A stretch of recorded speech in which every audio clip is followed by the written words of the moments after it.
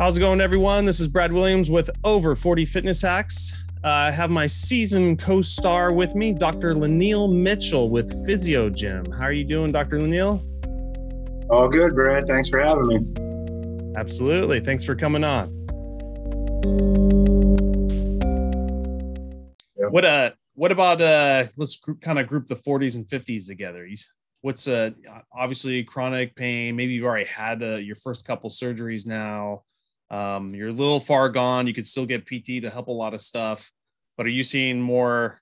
I mean, is it just still starting from the ground up, ankles, knees? Now the hips are starting, maybe some spinal stuff and shoulders, or is there any couple? So it's just everything. Everything's degenerating slowly, and now you're 40s, 50s.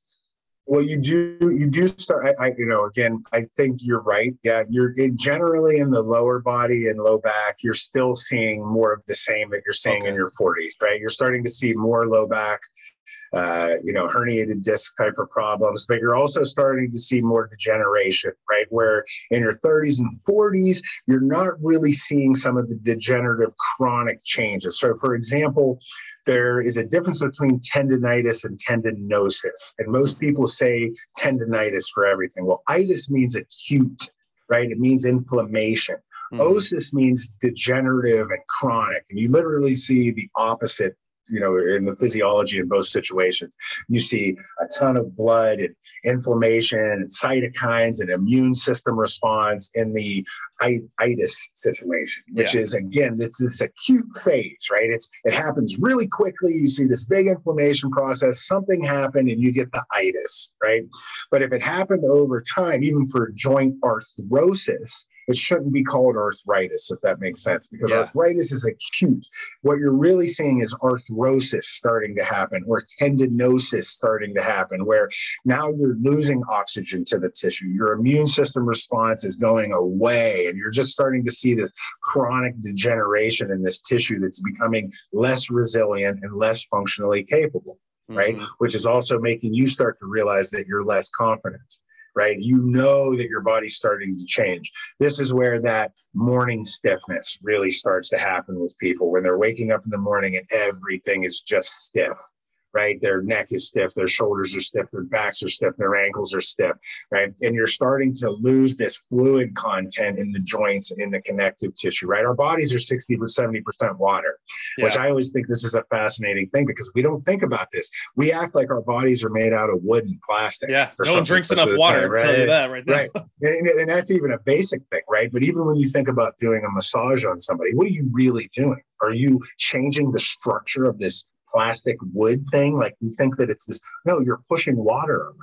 Yeah. Right. You're literally moving the water in the cells, right? And blood, right? And then you have this blood flow issue, right? And everything comes back to revolving around that. And also how this nervous system, electrical process is also revolving around. So this is also, like, in this age, 40s into 50s is really where you start to see the shoulder issues start to happen as well, like you're saying.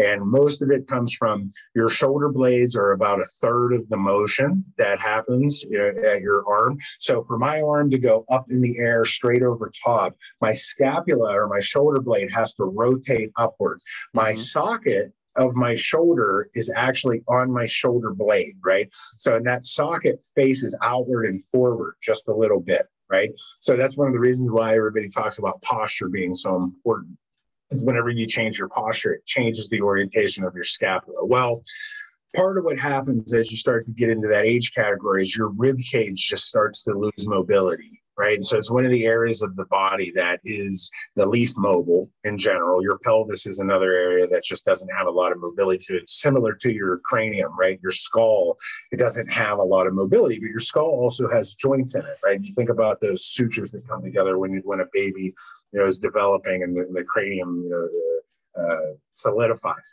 Your pelvis is very similar. Your rib cage is very similar.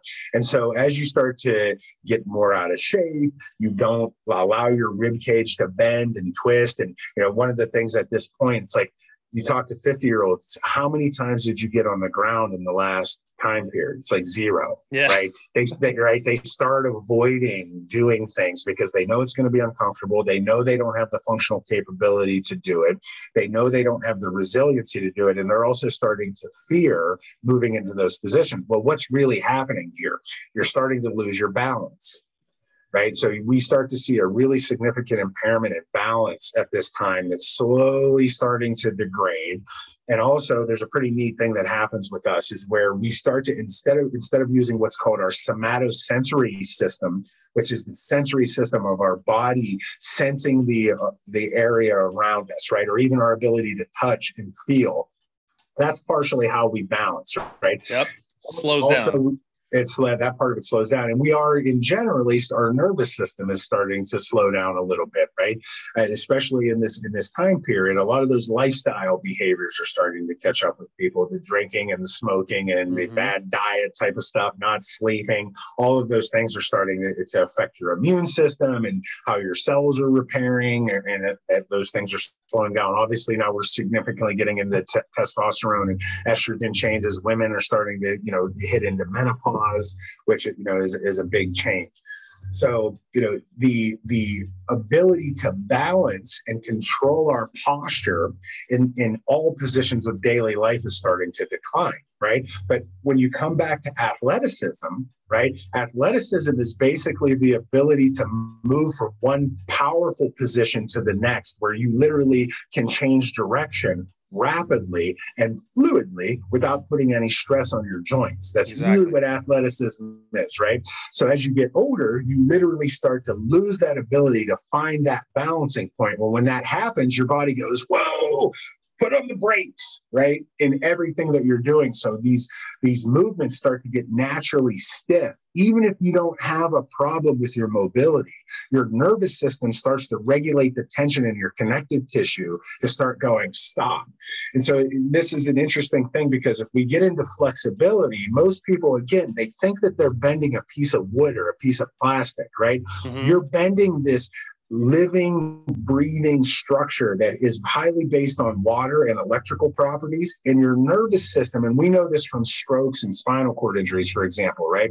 You could take the biggest, strongest guy here at the gym, and, they could be on all the steroids they want, or whatever you want to say. They could lift weights. They could be, be able to bench press 1,000 pounds. Right. And if they have a stroke, I don't care how strong they were or how many steroids they were on, it's over. Those muscles are no longer functioning, right? So one of the things that happens when we see neurological issues, we see what's called a change in tone of the connective tissue. So in some problems, the tone tightens up, and you'll see this in people that have strokes. Their arm will do this weird thing where it basically comes in and curls in, or basically it'll do the opposite, where it becomes flaccid, and literally there's no tone in the muscle, and it's like, oh.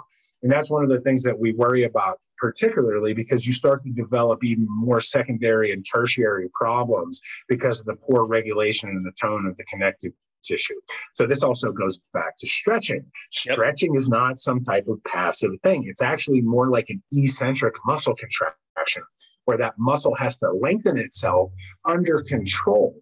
When you feel tightness, your brain and your body are going, whoa, whoa, whoa, whoa, whoa. We don't have control in this range of motion. Stop. Right? And the nervous system is saying stop. And you have all these reflex mechanisms under your Golgi tendon organs and your muscle spindles, not to get too deep into the neuro stuff, but that are designed to basically regulate what we call length-tension relationships. So the length of the tissue versus the tension that it can basically transfer. Great. So thank you, Dr. Laniel, for coming on our show.